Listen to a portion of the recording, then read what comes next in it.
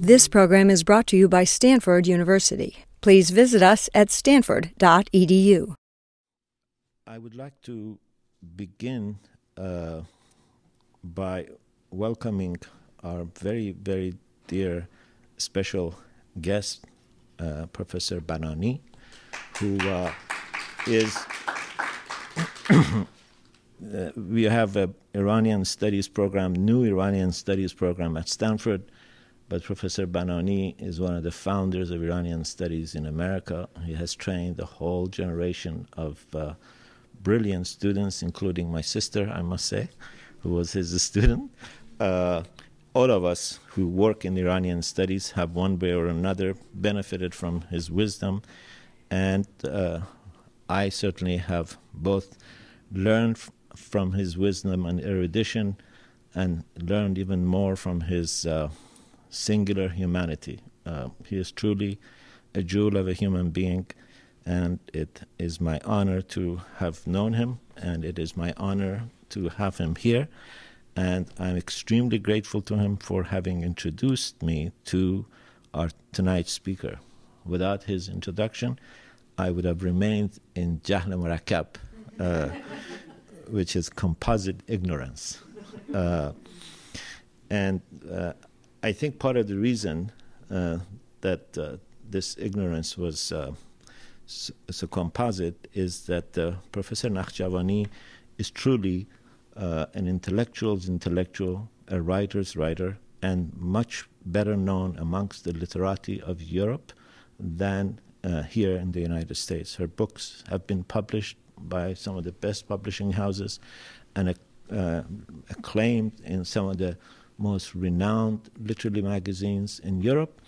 But her humility, I think it runs in the family, because there is some relationship between Professor Banani and Professor Nakhjavani, and the fact that the U.S. is so far from what happens in Europe has meant that she has enjoyed more a reputation than the kind of fame that she needs and deserves, and I have no doubt will get. It is my hope that this will not be her last visit to the United States, and certainly not last visit to Stanford, and we will have many more visits. Hopefully we can invite her back to stay longer. Her life is truly as global as her work is. She has lived and worked, I think, in all the continents inhabited by humankind. She has taught in some of the most prominent institutions in the world. She is as much at home in Shakespeare as she is in Baudelaire. She is as competent as a novelist as she is a literary critic. And that combination makes her truly intellectual and writer, critic, scholar of exemplary erudition and exemplary humanity and humility. I am truly honored to have her here, and I will now ask her to kindly come and regale us. We even have some water for you. So much. Thank you. Thank you. Well, it's difficult to stand in front of you after such an introduction, and I wanted to say many of the same things. I wanted to first of all thank Professor Abbas Milani for this enormous honor and the esteem he has given me, but also to acknowledge the presence of my very dear uncle, Professor Banani, who in fact is the one who has encouraged me to enter into the field of fiction. I wouldn't have written a word of imaginative prose if it hadn't been for him. And I have always wished that I had had the privilege of being his student, but by some strange circumstance, one of those ironies of life, Professor Milani's sister was his student, and she has become, in a sort of way, long distance, my teacher. So I feel there is a kind of tenuous but very precious link here between all of us, and I'm very, very honoured to share this platform with an acknowledgement of all of them, both present and absent. I wished very much that I wasn't in a position of introducing my own work to you. It's a very awkward thing to do, to have written a novel and then have to talk about it, to be the critic and the sort of an commentator of one's own work. It's very awkward indeed. But I know that many of you know the subject of my latest novel, and I'm going to take this opportunity for the next, maybe how much time do I have? About, as long as you are not tired, 45 minutes or so? If that is... we will see how much you can stand.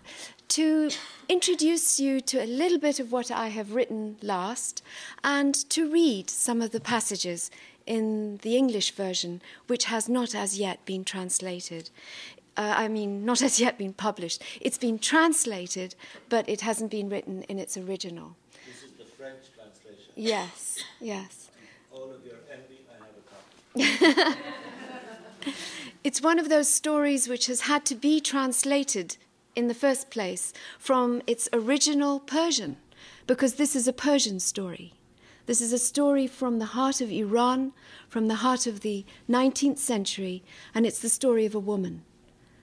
And I have lived all my life with the knowledge of this woman, and I have grown up admiring her and revering her, even though she was somewhat legendary to me. I didn't know many facts about her. But it's only been now, at the sort of latter end of my life, that I finally had the courage to put together what few facts I could find and to create a fiction which is basically inspired by her life and dedicated to her. I've called the book The Woman Who Read Too Much. And it begins in Iran with the story of this woman. I'm fascinated by her because although her story rises from Iran, I think she's probably the very first international Persian woman, in the sense that she's a woman with a world-embracing vision, a woman who had the courage to rise above the element she lived in and has had an impact not only on her own generation, but on many generations of women since. And not only in Iran, but really across the planet. I know of that because as a Baha'i, I am aware that Baha'is everywhere, from Papua New Guinea to Peru, know the name of this remarkable woman, Tahir Qurratul Ain, who in her own country and among her own compatriots and contemporaries was, alas, not much admired. And it was really because of that I felt it had become the time in the 21st century to perhaps give her some homage.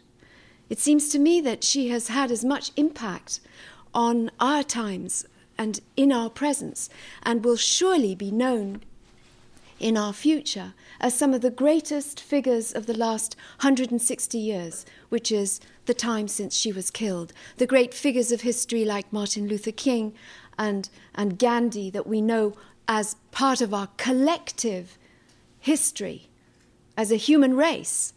I think one day the name of Tahir Qurratul Ain will rank among those names, and she will not only be known and loved and admired by Iranians everywhere, but will be recognized by the world.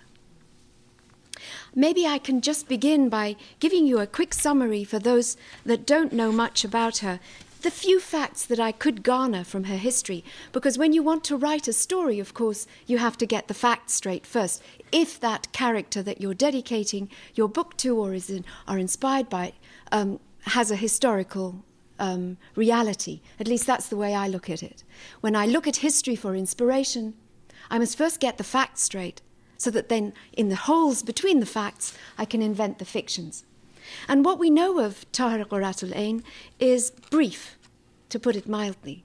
We know she was born in Qazvin, the provincial city of Qazvin, in around 1817. There's some debate even about the date of her birth. Some people say it was 4 years earlier.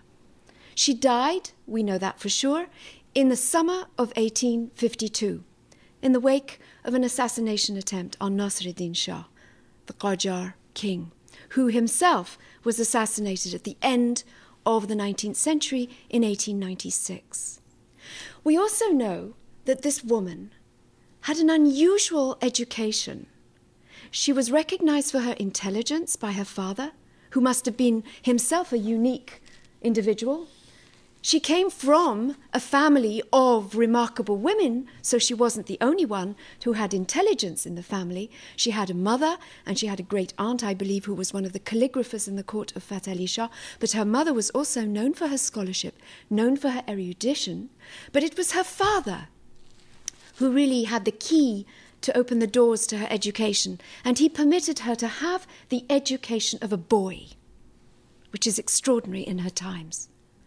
So she travelled with her husband, who was also her cousin, to Karbala, and became one of the students behind the curtain. In other words, as he was being himself educated to be a mujtahid, she too, from behind the curtain, listened to the debates, participated orally, and then actually interrupted the debates herself as she participated herself verbally in the discussions of that time. So this was a very unusual aspect of her life. We know that she had that remarkable education. The other thing which is common knowledge about her, although it's equally legendary in the sense that we cannot pinpoint the day, the exact moment, the exact circumstances, but everyone who writes about her, whether they condemn her or they praise her, because there are all the contradictions in those facts about her, everyone agrees that this woman was unique because she took off the veil. In the middle of the 19th century, in Iran, a Persian woman had the courage, in public, to enter a room filled with some 81 men, unveiled. It was such a shocking thing to do that one man cut his own throat and ran from the presence of this woman because he could not bear to put his eyes on her face. Another man raised his sword against her, and there was consternation and a great separation of opinion about her action. Had she done right or had she done wrong? Was this a violation or was it a new beginning? And that debate is with us still today. That debate is no more resolved today than it was at her time, which is the reason I really wanted to bring her story to the English reading, the Western world, because I wanted the world to know that there was a woman in Iran who had raised that debate at that time, and it is still percolating in our midst today throughout the world, not just the Muslim world, not just the Middle Eastern world, but throughout the capitals of Europe and all over the Western world as well. So these are very brief facts. You know, a person was born, the person died.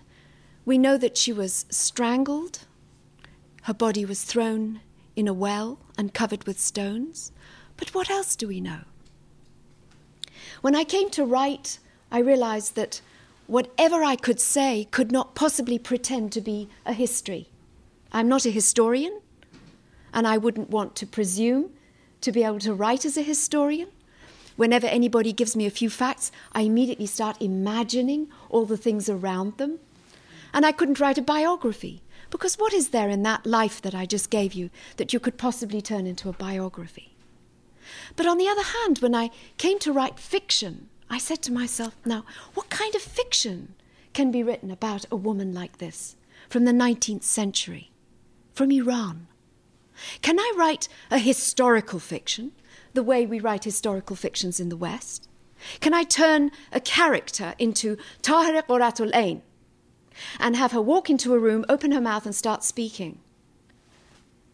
I don't know, maybe I have too many anxieties. Maybe I have too many veils over my own psyche, I don't know. It seemed to me that that kind of historical fiction which is a typically Western historical fiction style, where you make your major protagonist the central heroine, and you get into her skin and you look through her eyes and you feel her palpitating and you watch her menstrual blood and you do all the rest of the stuff which is necessary to do if there is going to be psychological realism in this story. That seemed to me an improper, inadequate method of talking about this person. I realized I'd have to invent a new kind of genre. At least that was a very presumptuous thing to do, but I just was groping in the dark. How can I tell her story? Is she allegory? Is she fictional? What kind of a story can I tell? And I realized I'm the one telling it. I can't pretend to be in the 19th century.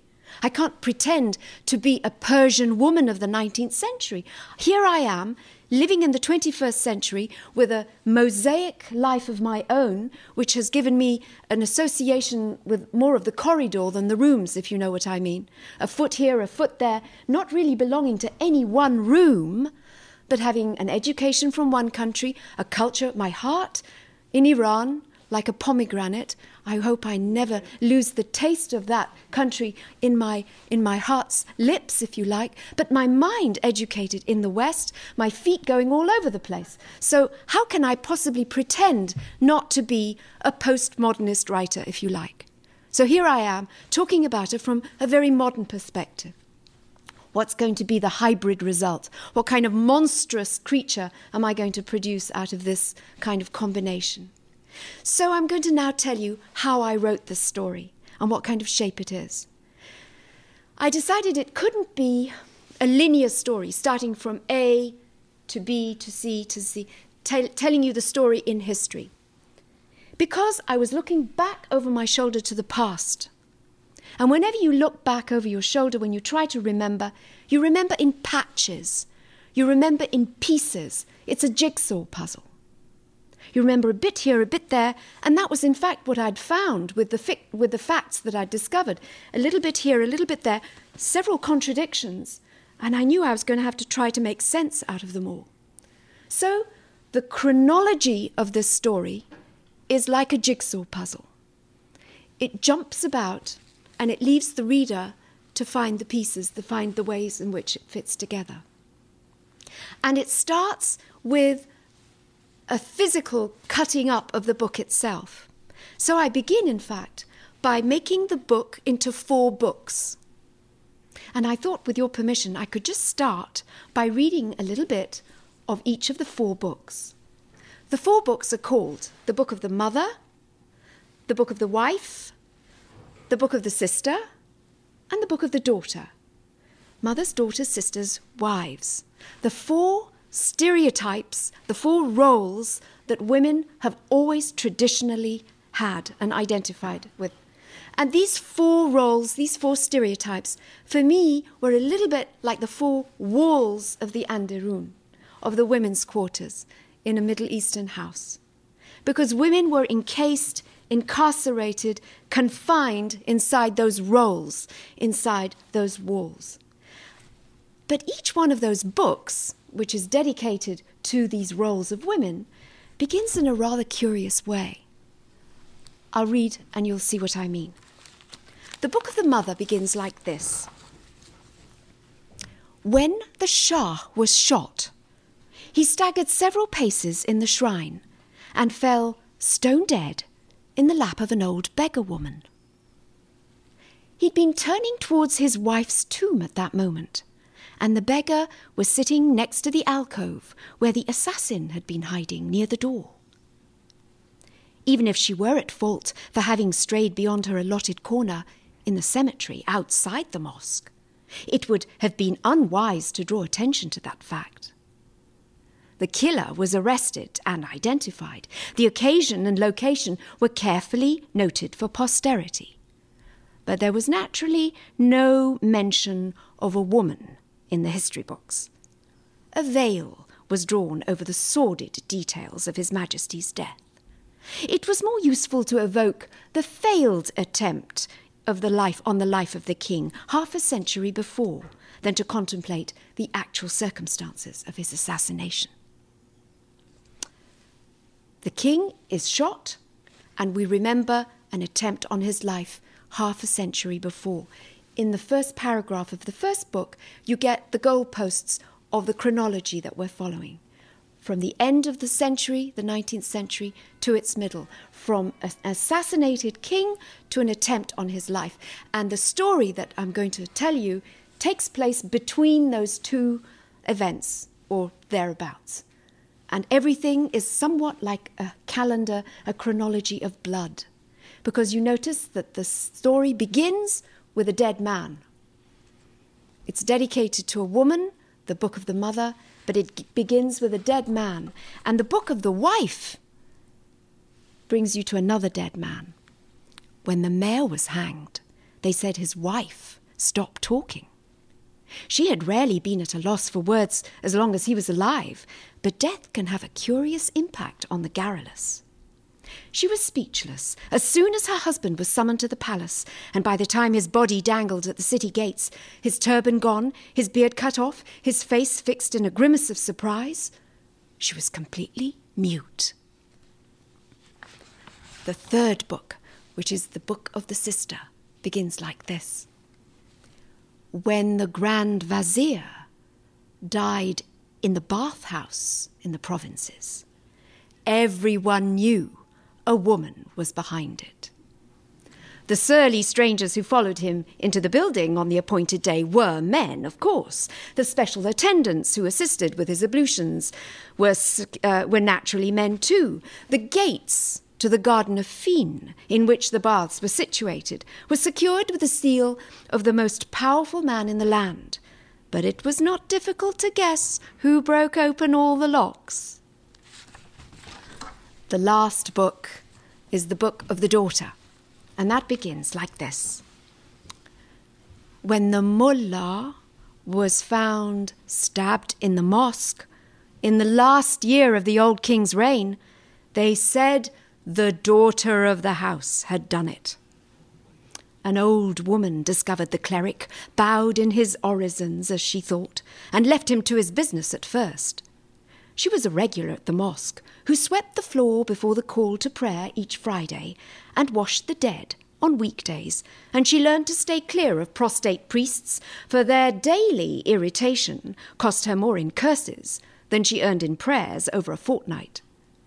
But when the old man remained flat on his face for as long as it took her to sweep the main hall, and when she drew near and saw the spreading darkness on the stones, and heard the gurgling in his throat, heaven preserve us from the thought, she fled into the market square. "Foul murder!" she screamed. "Blood in his mouth, and murder, just as she said." So you have 4 books dedicated to mothers, daughters, sisters, and wives, starting with a dead king, a dead mayor, a dead Grand Vizier, and a dead mullah. Mullah, minister, mayor, and monarch. The 4 great ranks of power in society in the 19th century. And of course, as you know, whenever you start a story with a corpse, you're waiting to find out who did it. So we're expecting that someone's going to be blamed. And there seems to be the blame already levelled at a woman. Of course, in this story, you discover, like in most detective stories, that the person that you're expecting to be the culprit usually turns out to be not quite the one you expect. And in this case, it's not only the woman is not quite the one you expect or somewhat different, but it's not the woman at all, it's her words. In other words, it's not who she is, it's what she said. And there seems to be a consequence here that has that cause. Each time you begin with a dead body, it's the consequence. And you hunt back to the cause.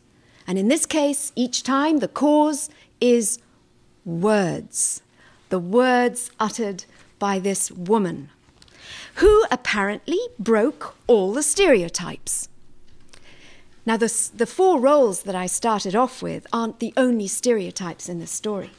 There are many stereotypes And I'm just checking the time there.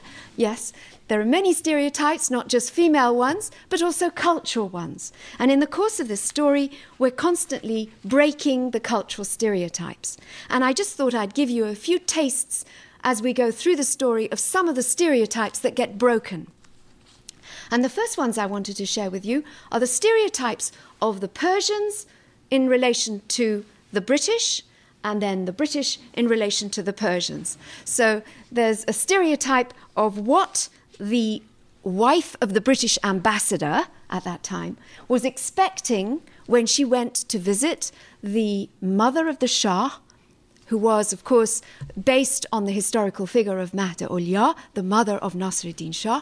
And when she goes to the palace, she had a great shock. She didn't see at all what she was expecting. And I'll read you a little bit of that. When she made her first courtesy call to the Qajar palace, her husband had instructed her to avoid the subject of food shortages. "Stick to slaves," he said. "It's less awkward, especially in translation. Emphasize emancipation," he advised. "Flatter the Queen about her son's agreement to abide by international regulations." When the door of the antechamber was opened by a sinuous negress, the compliments died in her ladyship's throat. Whatever conventions the Shah may have signed were apparently not in effect in the royal Anderun. But what embarrassed her even more than the slave trade, what caused her to blush and be tongue-tied throughout the visit, was the Queen's state of undress. Her Highness was attired in a manner that quite shocked her guest. Each time her ladyship lowered her eyes, she saw a pair of naked legs sticking out beneath impossibly short skirts. Whenever she lifted them higher, she had to stare at a bare midriff, glaringly open to the waist. And when she looked straight up, she was at the mercy of that black-rimmed, brazen gaze. Under the riot of shawls, the mutiny of petticoats, and the rebellion of extravagant jewellery, the mother of the Shah appeared to be wearing hardly anything at all. On the other hand, when the mother of the Shah looks at the wife of the British ambassador, this is what she sees. The Queen scrutinised the Englishwoman closely as she came through the door. This one now, she thought, was certainly no threat. This woman would never be a troublemaker. She was one of those mousy creatures who blushed easily and didn't know what to do with her hands. Why was it, thought the mother of the Shah, that Western women blushed so easily? They might be less self-conscious, she said to herself, if they wore veils. Perhaps this one was feeling particularly awkward because she was expecting her first child. She was newly married, after all. Perhaps it was because she was unacquainted with Persian customs, for instead of sitting sensibly on the ground, she'd perched uncomfortably on a chair, obliging the mother of the Shah to do likewise and forcing all the princesses to stand as stiff as ramrods round the room. Perhaps she thought them all barbarians and didn't trust herself among the natives, thought Her Highness bitterly. For the country was in such a state of turmoil that there was even talk of revolt in the women's quarters.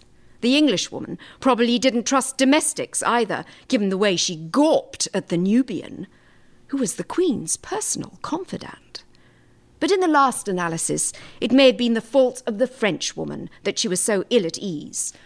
Translation is a dangerous business, and everyone knew that Madame, with her giggles and her smirks, had sold something besides flowers in the streets of Lyon before marrying a Persian tailor and rising to the giddy heights of royal translator in the women's quarters of the Shah.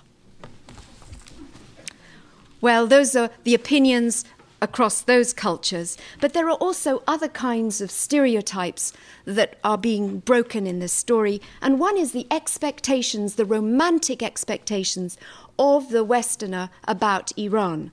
And there are two of these that I wanted to quickly read to you. One is the expectations of the wife again, of the British ambassador when she first meets the sister. So we go from one book to another. In the sister's book, in the story of the book of the sister, we have a meeting between the mother of the wife of the British ambassador and the first time that she meets the sister of the Shah, who has just come back from the provinces after the tragic murder, the death of her husband.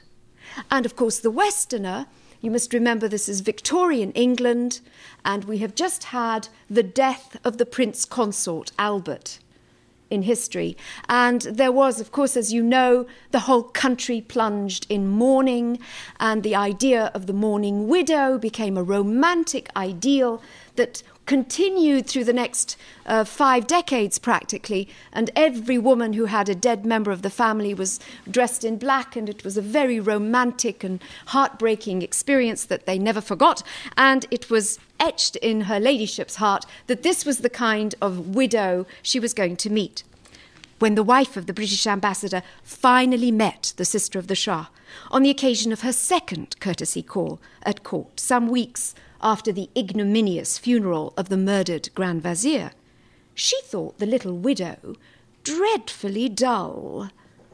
Her ladyship had nurtured high expectations of the young maiden.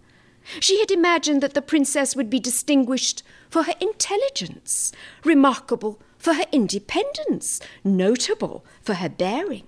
For, after all, hadn't she chosen to leave the court with her own 2 small children in order to accompany the old vizier when he was banished to the provinces? Why, she had shared her howdah, his howdah as well as his humiliations with him, all the way to Kashan.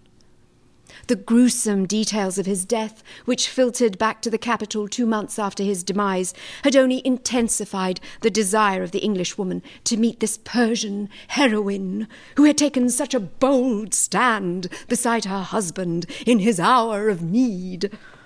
But the Princess Royal greatly disappointed her. She turned out to be a dumpy little figure, unbecomingly cocooned in black taffeta, who hung her head with the air of a simpleton and didn't utter a word the entire afternoon. Well, the colonel, who is her husband, the British ambassador himself, also has stereotypical ideas about Iran, even though he has spent a long period of time being the ambassador there, the envoy plenipotentiary, and we hear this scene on his return to London after his retirement. We hear about his opinion of some news that has just been heard about the hanging of the mayor. You remember the second book begins with when the mayor was hanged. Then we go on and we hear about how the British ambassador, now retired in London, learns about the hanging of the mayor. It has taken place, of course.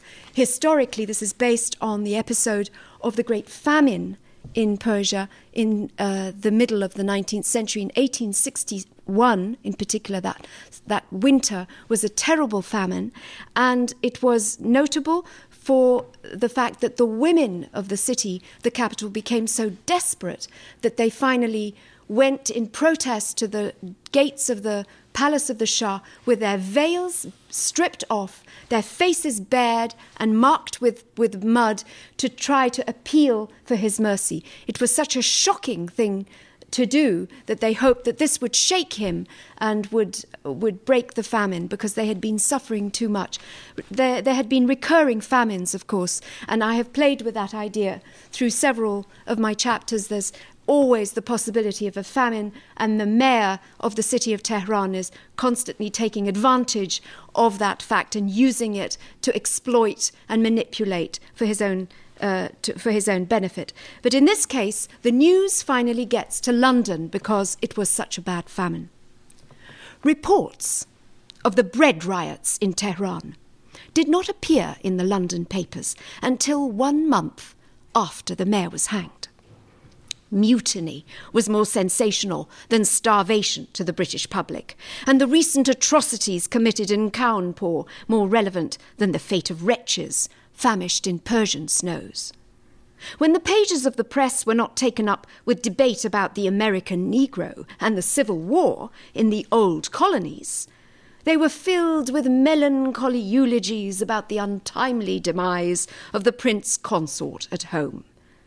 Besides, even when the news of the riots did reach London, it was hard to associate the legendary land of the lion and the sun with hunger.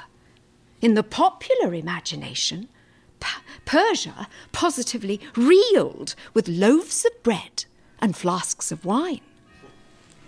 The brief notice read by the colonel that day did, however, allude to the hanging of the mayor.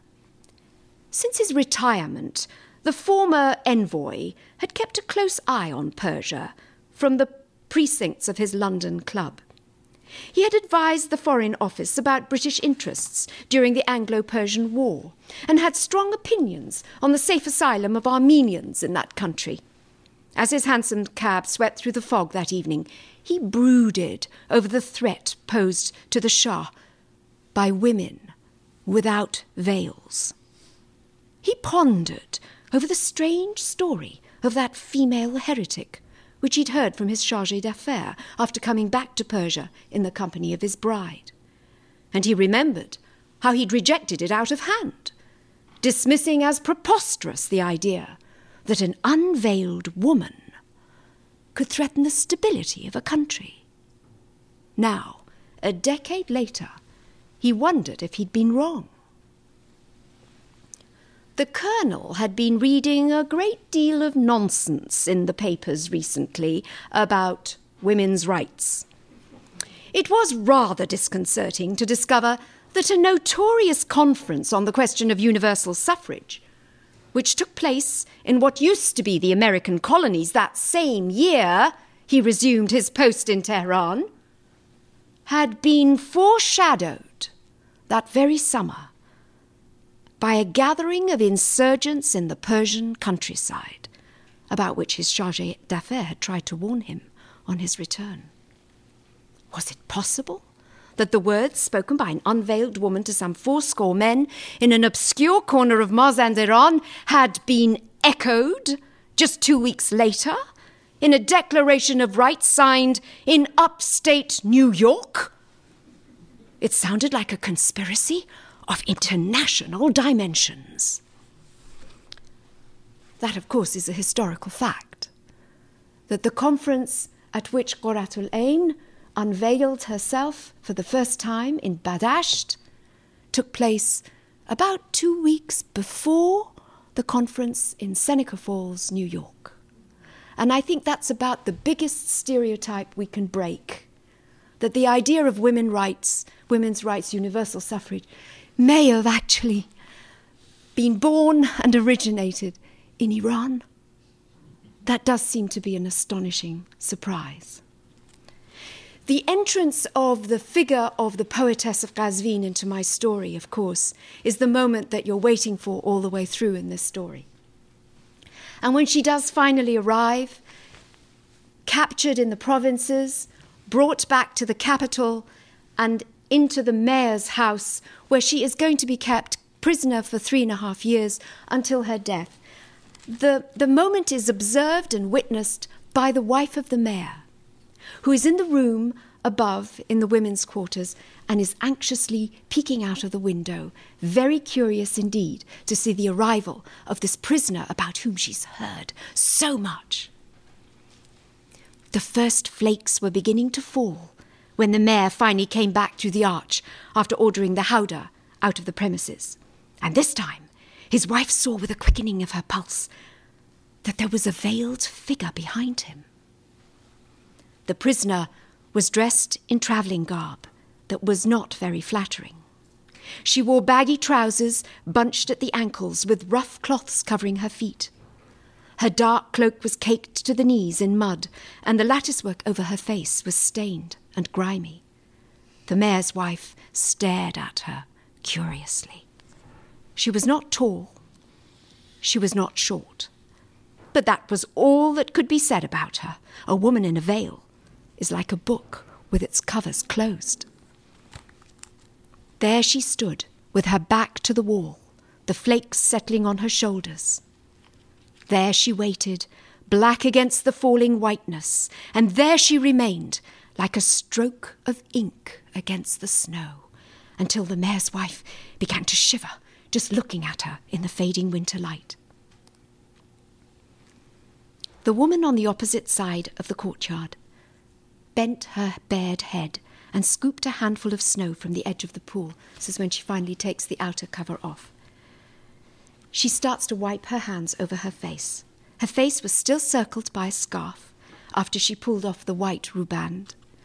The face cloth covering her nose and mouth had been knotted behind, and she shook her hair free now with visible relief and passed a wet hand swiftly across both cheeks when it was off.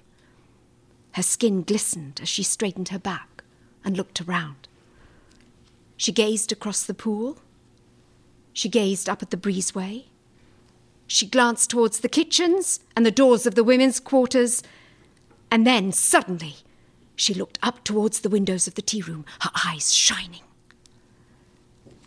The mayor's wife feels absolutely naked when this woman looks at her.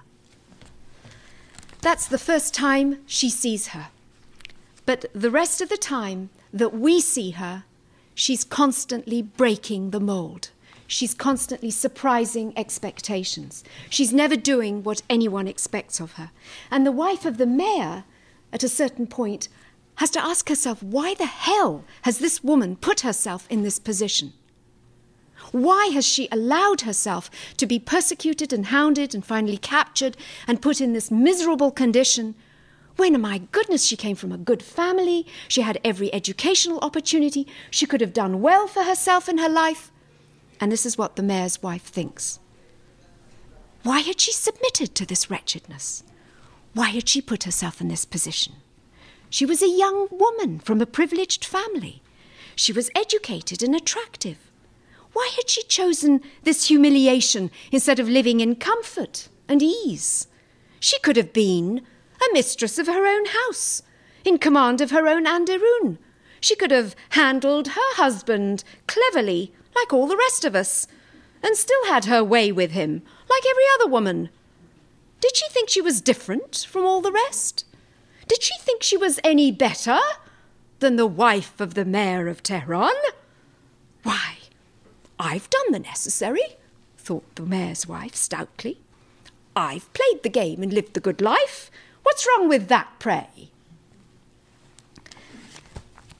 There is another moment when she breaks the stereotypes, and that's when the discussion is going on about what on earth to do with her. Okay, we've captured her. We've brought her to the capital. We've incarcerated her in the house of the mayor. And of course, the king wants to see her. I haven't had time to read you that passage, but there is a scene in which the king argues with his mother, and the mother certainly doesn't want him to see this upstart with her face possibly unveiled. And there is the consequence of that the king extends a certain degree of protection on this captive, and she's given a certain amount of comfort. But what the heck do you do with her once she's there? You can't get rid of her. And I want to just read to you a paragraph about how a woman heretic breaks the stereotypes. They're having a big debate about what should be done with the poetess of Qazvin. According to custom, the law of retaliation was generally applicable to women in cases of adultery only, or murder. Women could be butchered with impunity when they were innocent, but could only be officially killed for infidelity or willful slaughter. According to custom, too, though violence was frequently practiced against the female sex, a woman had to be guilty of poverty to be accused of murder or adultery. It was rare for a wealthy woman or a lady of rank to be thrown from the top of a tower or stoned, for example. The only other way to merit lawful death was by apostasy. But a female heretic would have to be impervious to reform before she could be proven guilty of that sin. She would have had to influence others to her misguided ways before she could be condemned for such a crime. And only an ecclesiastic court could pronounce on such matters. Now, the Grand Vizier was strongly opposed to handing the poetess to the ecclesiastic courts. "Oh, the priests have altogether too much power already," he told the Shah. He suspected that they were only insisting on this case in order to gain more. Besides, there was a contradiction inherent in the matter. The existence of an unrepentant female was theologically inconceivable, according to the laws of religious jurisprudence. If a woman influenced others, it would imply that she had a mind of her own. If she were denounced for maintaining her opinions, it would acknowledge her right to think. But how could this be if a woman only reflected the thoughts of others? Certain doctors of jurisprudence, he said, even denied that women had minds at all. So there is very, very little that you can do with a woman who is an apostate. And one of the few things possible was, having kept her under incarcerated conditions and made attempts to re-educate her, and she didn't respond, you could just sort of stop feeding her, and she would conveniently disappear. Then you couldn't say that you had killed her, because to kill her would dignify her too much. Are you getting tired? I don't want to overstay my welcome. I'm going to jump towards the end of the book. And if there is time, I will read you a moment's dialogue between the poetess of Qazvin and her own father, who was a cleric, who was a man of jurisprudence himself, who knew very well what the rules were. And this is a scene which takes place in the last book, the Book of the Daughter, which is partly, of course, about the poetess herself as the daughter of the house, and partly a story which is seen through the eyes of her own daughter, a little girl of approximately 7, who actually witnesses the last days of her mother's life. In this scene, which takes place just before the poetess of Qazvin escapes from her father's house, there is a great debate going on. The last book, if you remember, begins with when the mullah was stabbed in the mosque.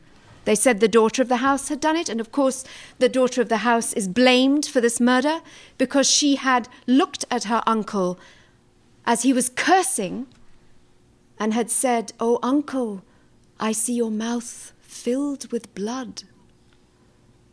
Dreadfully fatal words, because when he was found stabbed in the mosque, everybody blamed her for having done it, because she had seen that blood in his curses. She had seen the consequence of bloodshed in his words. She had seen how he was instigating violence, how he was inciting murder with his words, but she was accused of actually having murdered him, although she obviously had nothing to do with it.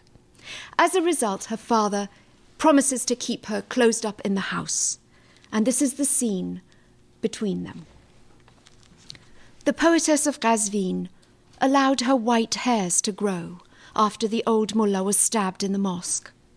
She no longer believed in discussion or debate. She no longer went to the public baths either, but used the little marble bathing pool in the cellar of the house. She said there was no point in using henna or words anymore.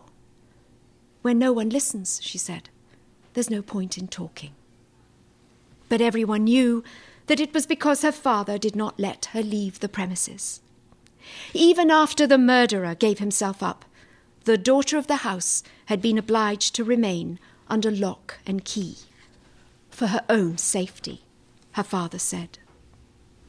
Given the mood of seething resentment and incipient violence in Qazvin, the father of the poetess felt he was justified in maintaining this strict control over her movements. How could he allow his daughter to wander about, he said, when half the town were aroused against her? His daughter objected to the strictures vociferously. How safe was she in this house anyway, she retorted, when the servants had been bribed to kill her, and her cousins had tried twice to poison her already? What was the use of keeping her locked up then? Her father wrung his hands and groaned. He had done his utmost to control who went in and out of the walls, but he could not heal the treachery within them.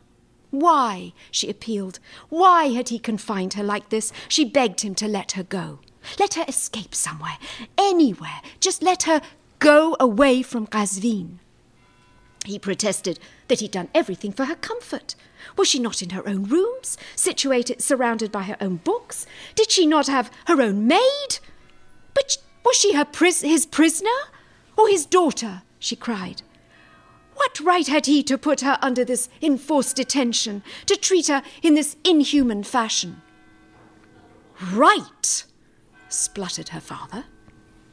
He glared at this daughter, scandalized. She was not kneeling before him as she should. She was not sitting with her head bowed in his presence, as might be expected of the daughter of the house. She was pacing restlessly back and forth across the room. It's hard to glare satisfactorily at a woman in constant motion. He lost his temper with her. Had she forgotten to whom he was talking? He began indignantly. Didn't she know he was her father? She should obey him, respect him, do her proper duty towards him. By what right was she even questioning him? He choked then and couldn't hardly speak. The daughter of the house frowned. There was no point in pursuing this line of argument. There was no way she could fulfill her father's expectations any more than she could expect him to understand her appeals. The world changed when definitions of womankind were altered. She struggled to curb her impatience because she knew how much her father loved her.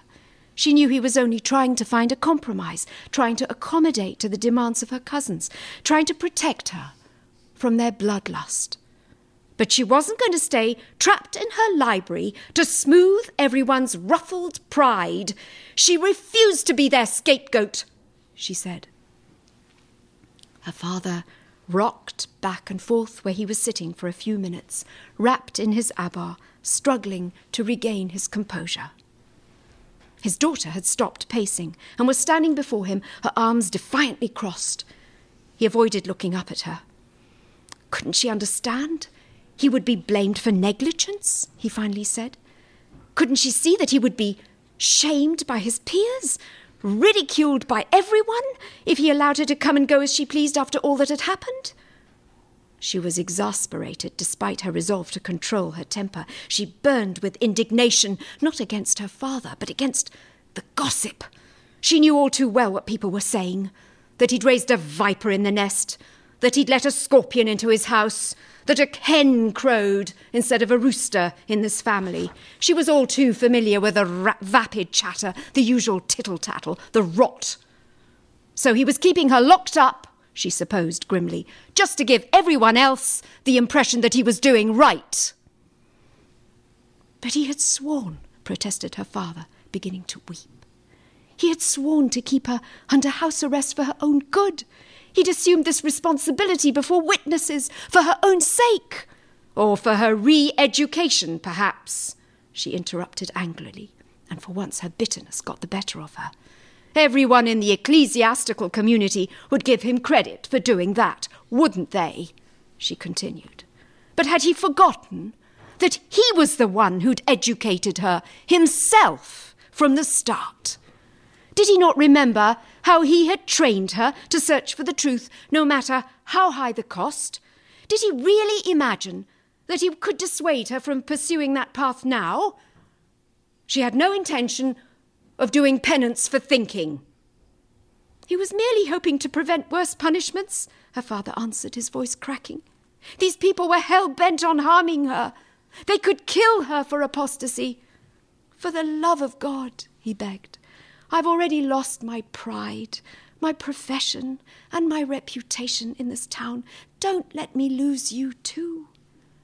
And he hid his face in his hands and wept. The library walls seemed to shrink back at his sobs. The books on the shelves seemed to turn their faces away from the poetess of Qazvin. The lovely linden tree in the courtyard sighed as it scattered its golden leaves in the gust of wind that rattled the panes. She kneeled at his feet then and bowed her head to beg his forgiveness. She said nothing more to him about her desire to have her freedom, for she could see his heart was breaking. She became gentle and compliant after that. which was worse than arguing, for he knew her patience was more dangerous than her rage. Her father redoubled his vigilance.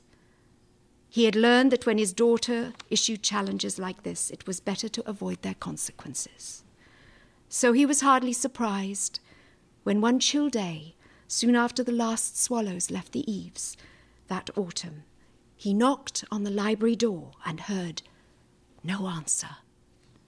The bird had flown. She escapes. Nobody knows where she's gone.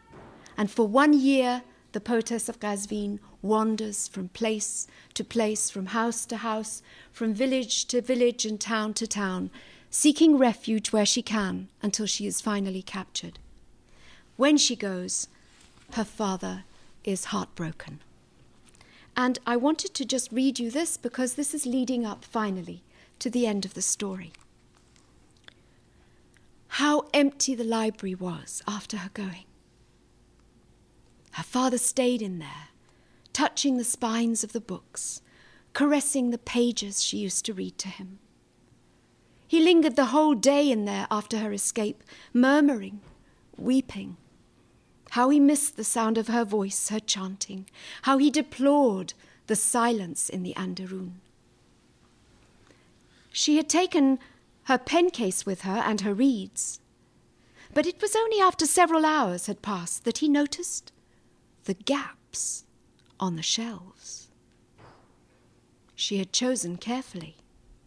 She had selected only the most important to her, and the spaces where the books used to be mocked him, teased him with his ignorance of their titles. He had the impression that if he could only remember which ones she'd chosen, he might be able to trace where she'd gone. But try as he might, he could not summon those texts to memory, nor retain why it was that they'd been so important to his daughter.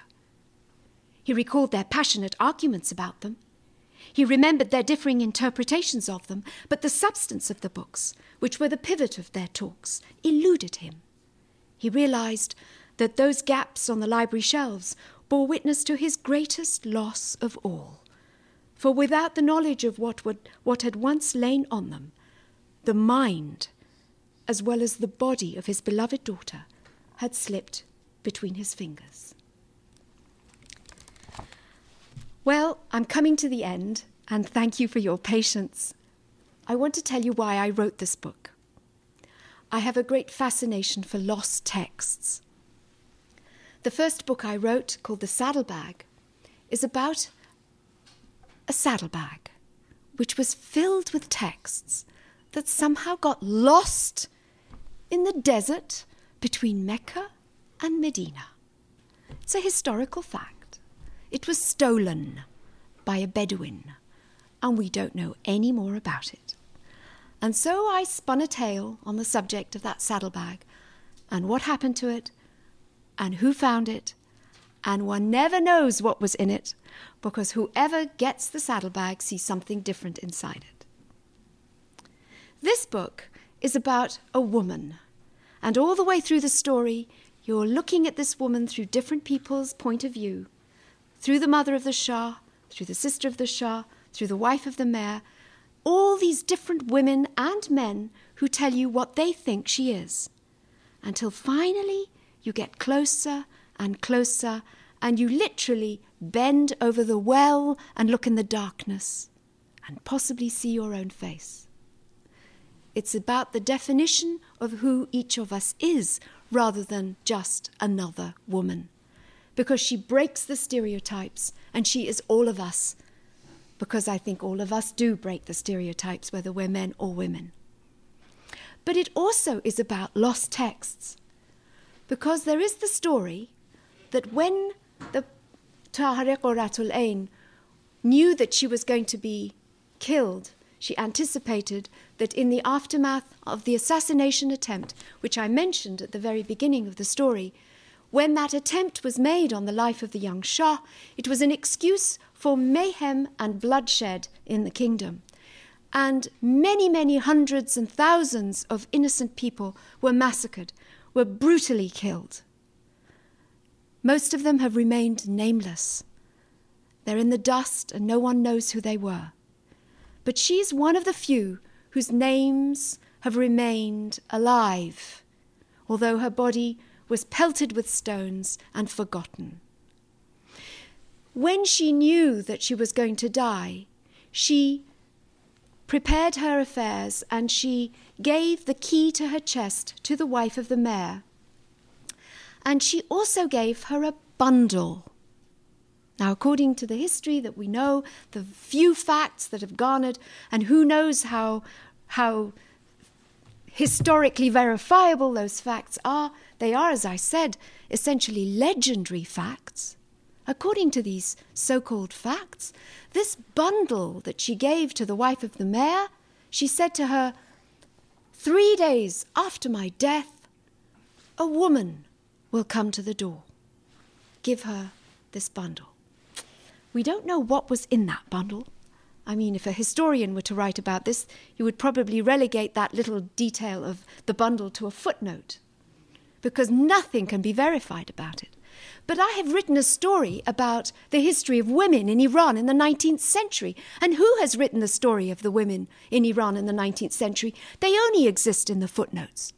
You have to invent, you have to imagine. Where else can you find their story? Where else can you hear their voices? You have to use your imagination to know who they were and what they did and what they said and what happened to them. So I took the liberty of inventing what was in that bundle. And this last passage that I'm going to read to you is the words of the woman who comes to the door. Eternity stood at the gates of the mayor's house. I was nobody's sister, nobody's mother, nobody's wife, but I must have been Time's daughter, for it seemed I had been standing at that gate forever. One has to read backwards and forwards simultaneously in such situations. I was waiting there for the books, but I was prepared to drop everything and run for it the minute that mad dog came any closer. She can hear a mad dog at the end of the alley. She's knocking on the door, and she wants that door to open before the mad dog comes any closer. But I was prepared to drop everything and run the minute that mad dog came any closer. The power of words to transform the world depended on the distance between a dog and a gate at that moment. It hovered in the gap between trust and fear. Her legacy to us was that uncertain, the future of women in Persia, that precarious. It hung on a prayer. To read is to pray, she used to tell us. To write is to trust. Illiteracy is nothing but fear. She wanted us to be fearless, to see with our own eyes, hear with our own ears, read the books of creation and revelation for ourselves. She taught us to take risks. If a daughter cannot move for fear of error, for terror of doing wrong, let her give her body to the northern winds a little more each day, she used to say, beseeching aid from the unfathomable, the unknown. If a daughter cannot dream at night for frustration, she told us, let her sleep with her face turned south, seeking relief from the most merciful, the clear. If a daughter tastes bile on her tongue and bitterness in swallowing, let her lift her palms to the western skies and ask assistance from the limpid, the wise. And if a daughter cannot breathe on rising because of filial expectations, she said, let her address her dawn prayers to the unconstrained, the unrestrained, the wild. There was no mention of dogs in the prayer, but she urged us not to be too literal-minded. It's an occupational hazard for women, she used to say. We have many roles, but only one vocation. Wives we may be, according to dowry, decision, or destiny. Mothers we can become by accident or by design, and not every woman is a sister, even lawfully. But daughterhood comes with the casing. That we're locked in.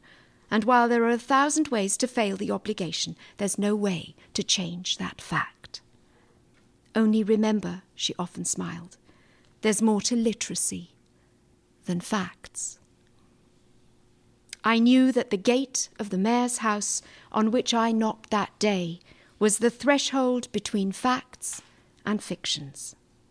I knew that it was now or never as I stood there waiting. It was happening then as well as just before each knock at that door, and I suspected that the sound of that summons would be heard not only 3 days after my mistress died, but across the courtyards of the centuries. Years after the books were delivered, it would, and I was no longer midwife to them, I knew that knocking would still echo across time. It would reverberate through all eternity. Her books were a legacy to the unborn daughters of the world. Thank you.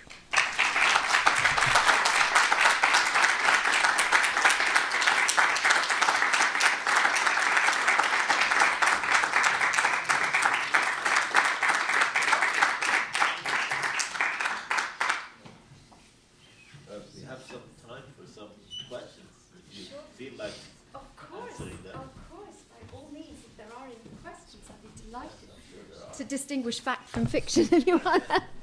Yes. Was the book written originally in French or Persian? Oh, it was written in neither. It was written in English. Well, then why don't you have translation? Exactly. You see, part of my problem is that I don't have a publisher yet in English. The book doesn't fit into the stereotypes either. We have the French, we have the Italian, we have the Korean, if you want, but not yet the English. It's one of those strange ironies that I myself had to translate the language of my heart in which I knew the story of Tahirih, which was inherited from the Persian, essentially. I translated it already by putting it into English, but then the only versions that are available are the translated versions, yes, so far. Yes. I have two questions. Yes. One, you said historical novel is not a Persian form. No, I said I didn't feel I could fit her into that form for some reason. At least the way I've seen historical novels. You know, you should tell me more about historical novels as being a Persian form, because I should learn from you first before I say anything. Are they? No, I don't think they're either Persian or Western. I guess what I meant was that they are the novel of psychological realism, which uses history, is not appealing to me for this story. I meant for example, when you make your main protagonist, your heroine, your point of contact with events that take place. Well, first of all, most people know the events. A story like Susan Sontag's Under the Volcano, what is it called? Not Under the Volcano, that's Malcolm Lowry, which she wrote, The Volcano, I think, it's just called The Volcano. And it's set it's a Napoleonic period, which everybody knows about. So already you're drawing on a historical context which is by and large familiar.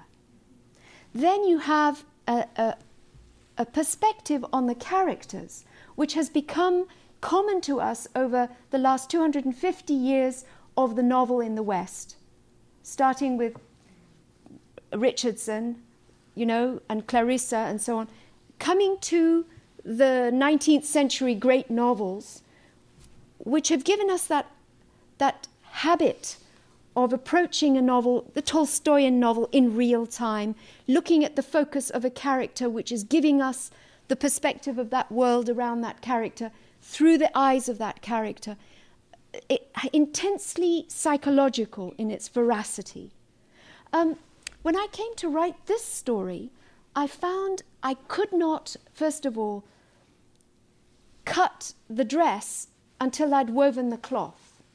So I had to almost create the world first before I started giving the characters in it as a point of reference. So who outside the small circle of knowledgeable Middle East scholars and Iranian studies scholars knows about Qajar Iran? Who knows even within that context much about the lives of women in Iran at that time? So it was almost as if I had to invent a world before I could actually start assuming the role inside that world. But the other reason I didn't feel comfortable putting myself in the character of the main protagonist was because I have a certain sort of pudeur about the rights of the dead. It seems to me that the dead have rights. And when we are taking a character from history, I personally constrain myself about what I put into their mouths and what I have them say. I know that this is not fashionable. This is not at all the way in which a writer is supposed to behave in a postmodern world where anything goes, where my point of view is my own individual right. I mean, in France we just had that book, I've forgotten the name of it, by the chap who got the Prix Goncourt just now. He's assumed the role of the wife of Scott Fitzgerald. I mean, it's Zelda, right. It's a classic example of a historical... First of all, everybody knows Scott Fitzgerald. Everybody knows the context of the times. And he's done the classic European-style thing, the Western thing, of going into the skin of the individual and seeing through her eyes. We're all very familiar with that. For some reason, I felt I couldn't put these borrowed robes on the character of Tahirih. I felt as if I had to find her robes or her voice, or first get to her and see what she wanted to say, almost ask her permission, if you like. This is, as I said, not at all fashionable, to have that kind of respect for the dead. But there's probably another way you can tell me I should have seen it. Or no, of course not, but who am I to say it? But you know, the idea that that kind of a historical novel is Western and comes from the tradition you mentioned, I think is a questionable. One Yes. can argue with it. Yes. One could say that there are traditions of writing, fictional writing from Shahzad, which is very much an Iranian story and can be as much the origin of the novel as Richardson can, or as Don Quixote can. yes. Well, I guess I felt more in common with Shahzad, and which is not so psychologically oriented, which is telling a tale. So the other point that I'm very curious, I haven't read obviously the novel yet, but you know, Kundera has a very interesting point. It says if you're going to write a novel, you can't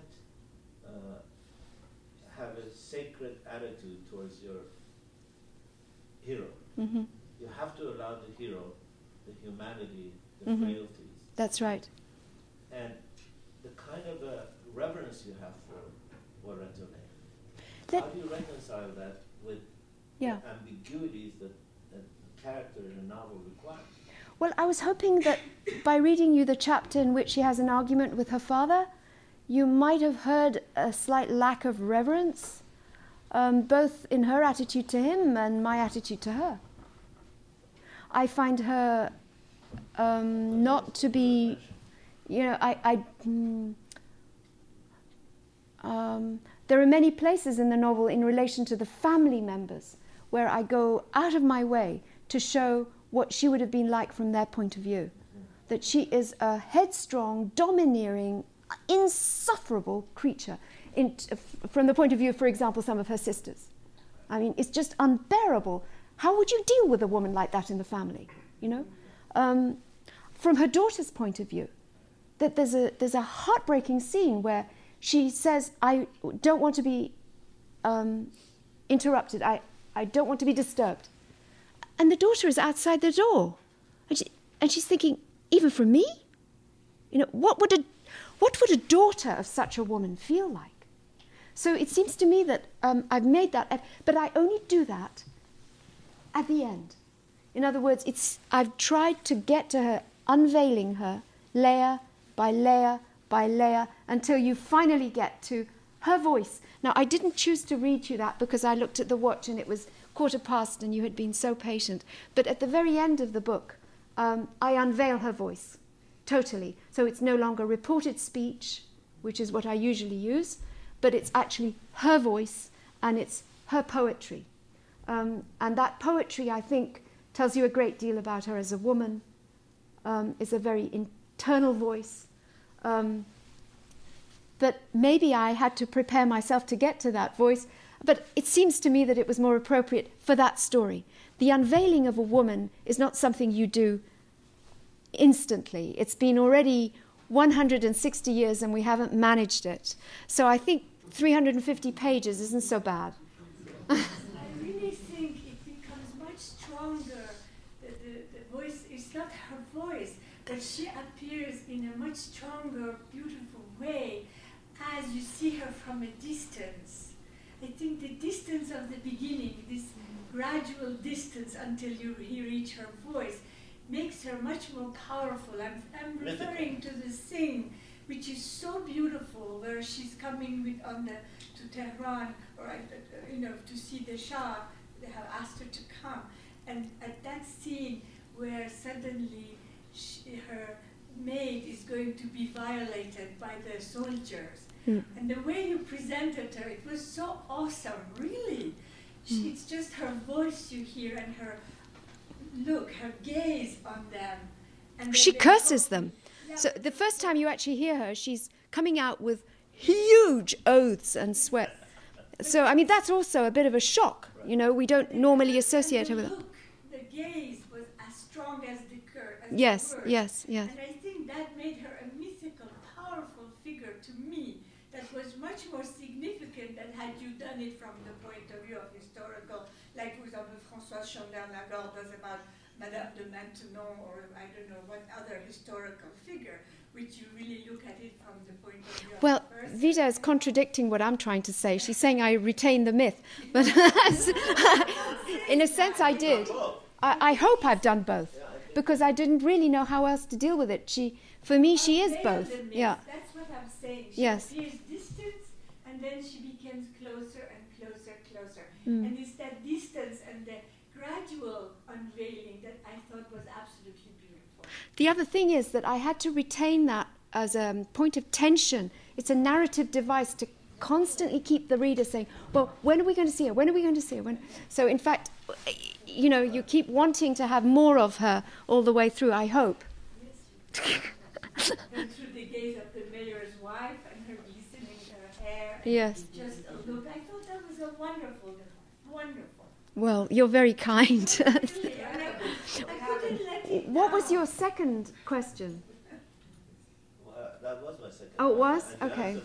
One was the historical fiction, the other was revering too much. You do that and you told me that you don't. Yeah. Well, I hope I don't. You'll have to tell me whether I succeeded. I have to read the novel you kindly gave me. It's definitely not a description of character in the Western sense. That's for sure. I've done that kind of writing, and I know how easy it feels, like a glove. I can do it. But for this character, I couldn't do it. Not just because I had so much reverence for her, but it had something to do with the time, with the action that she performed of unveiling, and it seemed to me that I had to deal with this fact in a different way. Whether it's because I've reverenced her, well, I can't help that to some degree, because I was raised to revere her. But in discovering all the contradictions about her, I had to deal with those too. And I've tried to use the device of a chorus of women who are like the gossipers. They're forever murmuring and gossiping and talking, and all the contradictions are there in what they're saying, so that your opinion of her is constantly wavering. So you can't keep a steady look on her. You have to keep circling her. You basically circle her. Yeah. That's the progressive unveiling. Yes. I don't know how much, I don't know how to tell you how much I enjoyed the story. I mean, the bottom line for me going through all the roles, the 4 roles, and then connecting to the mayor and it was just beautiful. I got goosebumps most of the times, and I got emotional. And I'm waiting for the but. I'm just hoping that one day you have it as just you read it yourself. Yes. You read it yourself and as Make an audio book as soon as possible. It would be great. Thank you. You should do that with your saddlebag also. Yes. And for me, the bottom line was that through your story, you unveil her inside of her. What was going on?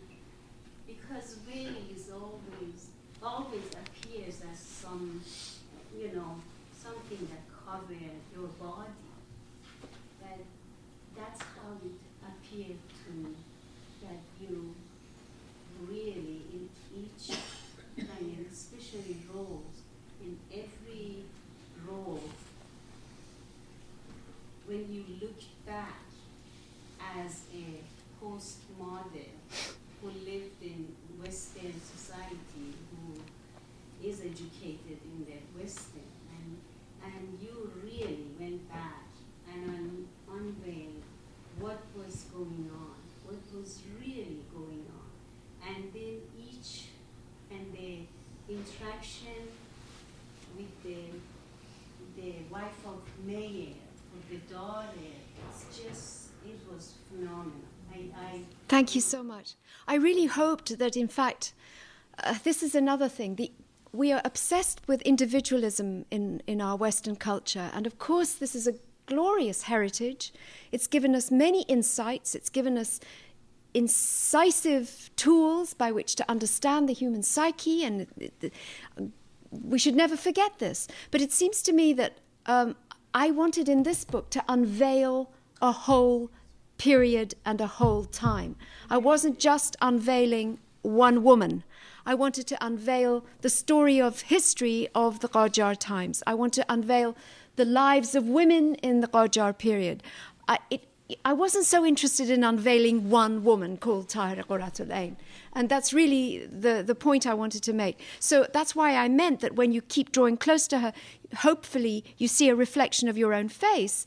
In seeing back into the Qajar period, what I really wanted a modern reader to say and think was, my God, we're still there.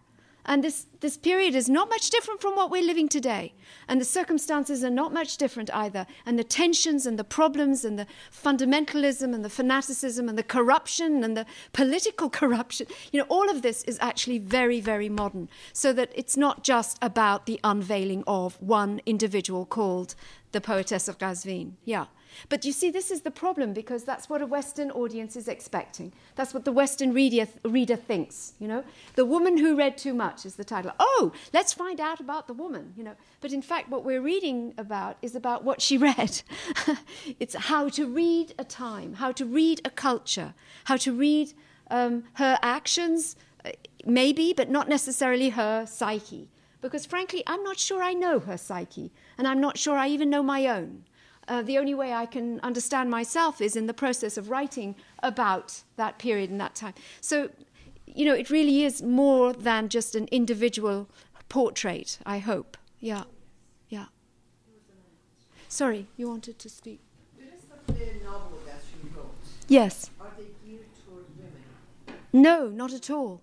No. The Saddlebag is a story about a collection of characters whose paths cross at this particular point, at this particular time. The story goes through 24 hours, and you're looking at events which take place in those 24 hours over and over again through the eyes of different characters. And when you look at who those characters are, you see they're a curious combination. it was all perfectly feasible to find such characters in the middle of the 19th century, which is a period I'm fascinated by, of course. That I can't stop. That I've inherited. In the middle of the 19th century, who might you have met in a caravan in the middle of the desert between Mecca and Medina? So you have a Bedouin who is a completely illiterate boy.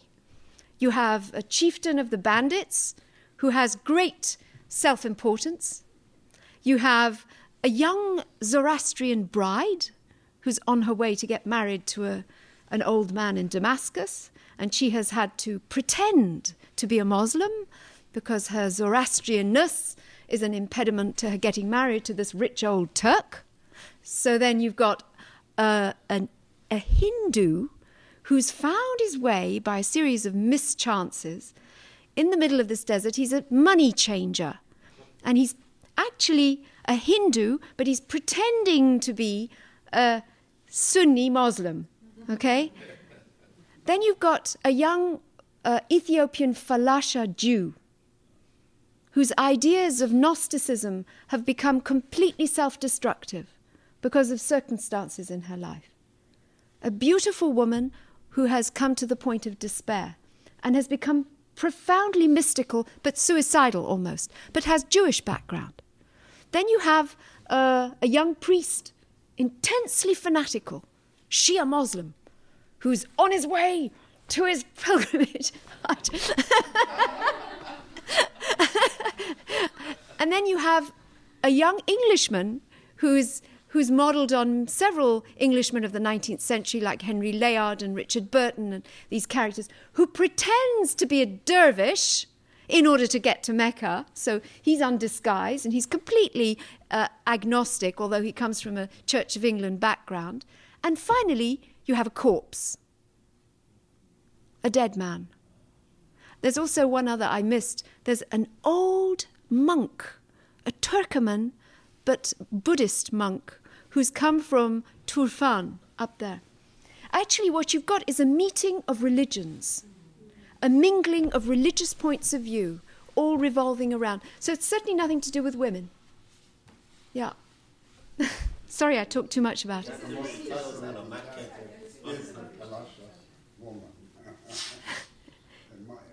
Yes, yes.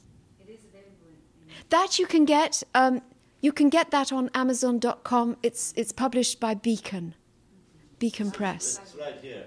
The saddlebag. It is here.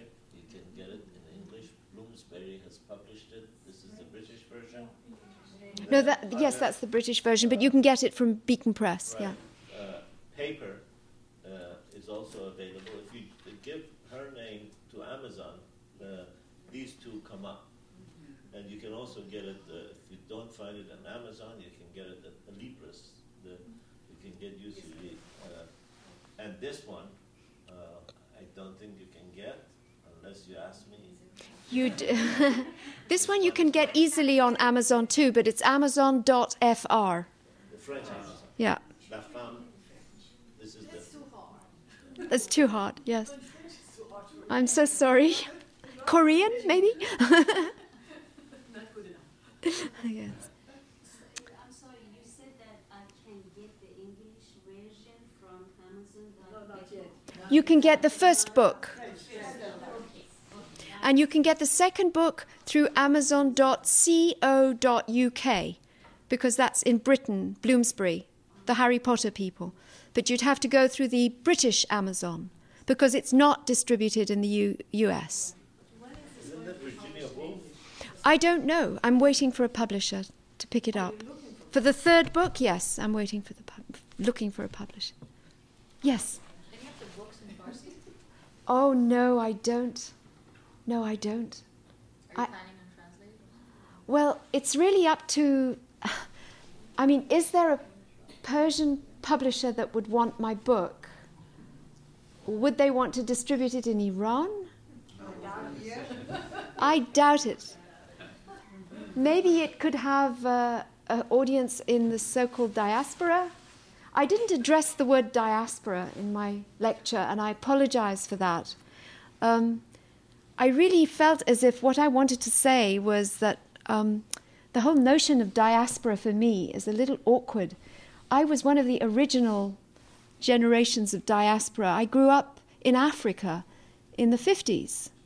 So I think I have more in common with some of the second generation kids that are now growing up, say, in America or elsewhere, where I have already become somewhat outside the norm. And I have more in common with many other peoples sometimes than even with my own home country. But I can never deny the fact that I come from Iran. It's deeply embedded in me. As you can see, everything I write is obsessed by issues to do with Iran and to do with the Middle East. It's just embedded in me. But it's not the same as being a member of an exiled community. And I wanted to stress that I found Tahirih fascinating as a sort of first Iranian, if you like, international woman. She's my model. Because although she was very much part of the Iranian culture, and as an Iranian, I'm intensely proud that I have that as a heritage, if you like. I see her as rising up above just being relevant to Iran and the Middle East. I think she's a voice and a presence that needs to be heard by people everywhere. And as I said, I think she stands in the same league as Martin Luther King and Gandhi and the rest. I mean, we just don't know how to pronounce her name yet, but we will. Yes. Unfortunately, we have run out of time. When I was talking to Farzaneh, she said you are in for the treat of your life. I wasn't ready for what we got in spite of that extremely high expectation. I am absolutely honored by your wonderful presentation, humbled by it.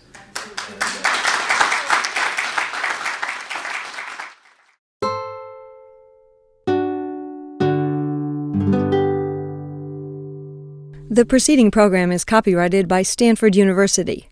Please visit us at stanford.edu.